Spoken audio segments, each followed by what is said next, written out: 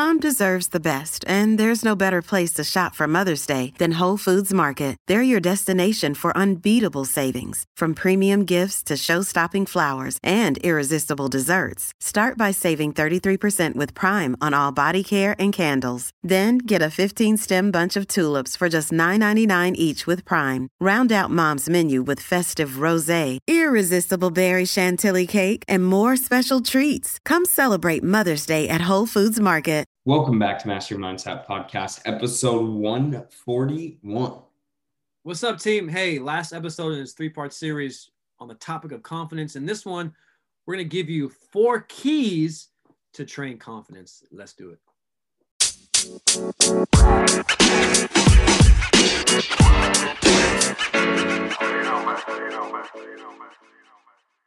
What's up, everyone? Welcome back to Master Your Mindset Podcast, a spot to get your mind right. And we are training the mental skill of confidence. Just like there's different muscle groups you can train in the weight room, your glutes, your shoulders, your back, your quads, your hamstrings, your pecs.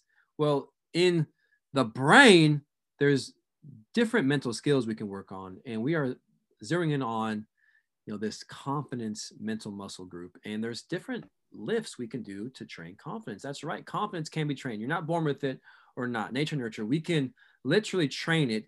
And the first thing, Team Money, is let's just use some evidence-based medicine. Let's break down Dr. Albert Bandura out of Stanford, who is breaking down confidence. He uses a fancy word. He calls it self-efficacy.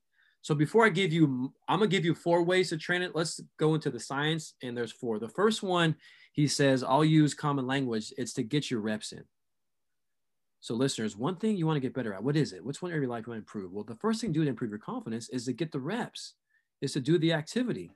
Huge. Repetition is the mother of mastery. Number 2 is to observe others. So have mentors to study, research the right movement. Success leaves clues. We have what's called mirror neurons. We model and mirror what we see. So you want to get confident in a certain area? Study people who are good in that area. What do they do? How do they do their thing? Watch them, study them. Okay.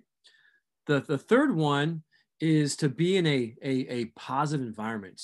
He calls it verbal persuasion, is people that are going to lift you up. They're going to, give you the insights that elevate confidence. If you're around people that are super negative and you suck, you're horrible, why are you doing this? It's going to derail your confidence. So put yourself in the right environment that they're going to lift you up. And then the fourth one that he talks about is how you interpret nerves. So people who are confident, they interpret nerves differently than people who are not confident. People who are not confident, they feel nerves. They think, oh, I'm going to fail.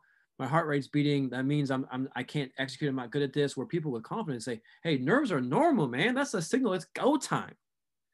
So those are 4 ways to start training confidence backed by science. So get your reps in, observe others who have what you want, who have that skill, be in a productive, positive environment, and really look at nerves as fuel, as energy, not as, a roadblock that means you're going to fail. So now I'm going to give you guys my 4 ways to train confidence. But before I do that, Team Money, of those 4 of Dr. Albert Bandura, which one are you going to work on this summer? Give us a skill. Maybe it's putting. Maybe it's you want to elevate your ability to be a broadcaster even more. Yeah. So of those 4, which one do you want to use? Gosh, probably.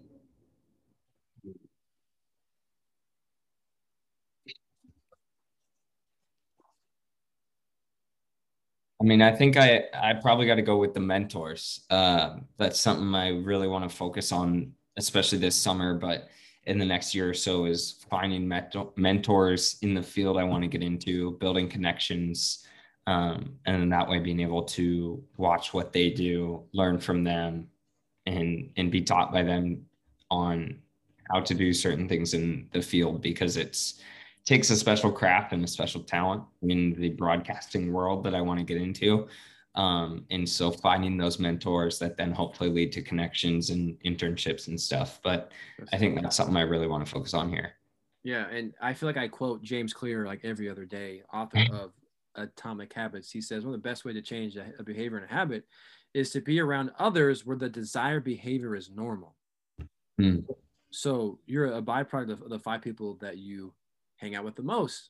This is from Jim Rohn, but we've used it before. So yeah, that's a good one, man. That's so good, especially in a new environment. Like, be around people where the right behaviors and these good behaviors become normal to you. So I say peer pressure goes both ways. It goes positive and negative. Be around people where these positive behaviors, they're going to elevate you.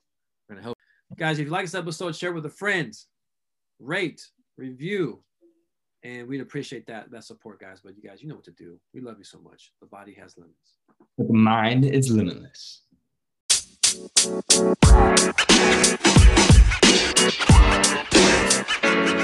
know, man.